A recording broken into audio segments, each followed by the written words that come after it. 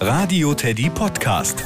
Die KiTa Kabelsalat. Gustav, geht es noch geräuschvoller? Ich glaube, du musst mal ein paar Knigge-Regeln lernen. Knigge-Regeln? Was ist denn Knigge? Augenblick mal, ich suche das mal im Internet. Da, warte. Ich sehe ein Ergebnis bei Google. Adolf Knigge. Das war ein Schriftsteller, der hat Bücher geschrieben vor über 200 Jahren. Ja, er hat etwas darüber geschrieben, wie wir Menschen miteinander umgehen sollen. Und daraus wurde später ein Ratgeber für gutes Benehmen. Hahaha, so ein Buch wird Gustav wohl niemals lesen. Pah, ich kann mich auch so benehmen. Bist du sicher, Gustav Klotze? Was machst du zum Beispiel, wenn du vor einer geschlossenen Tür stehst? In der Nase popeln? Sehr witzig. Anklopfen, Gustav. Dann hat die Person hinter der Tür die Möglichkeit zu sagen, Augenblick noch. Soll ich erst im Zimmer Nase popeln?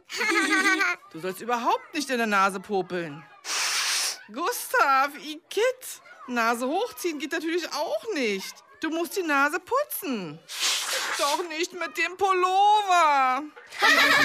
Die KiTa Kabelsalat im Radio Teddy Podcast.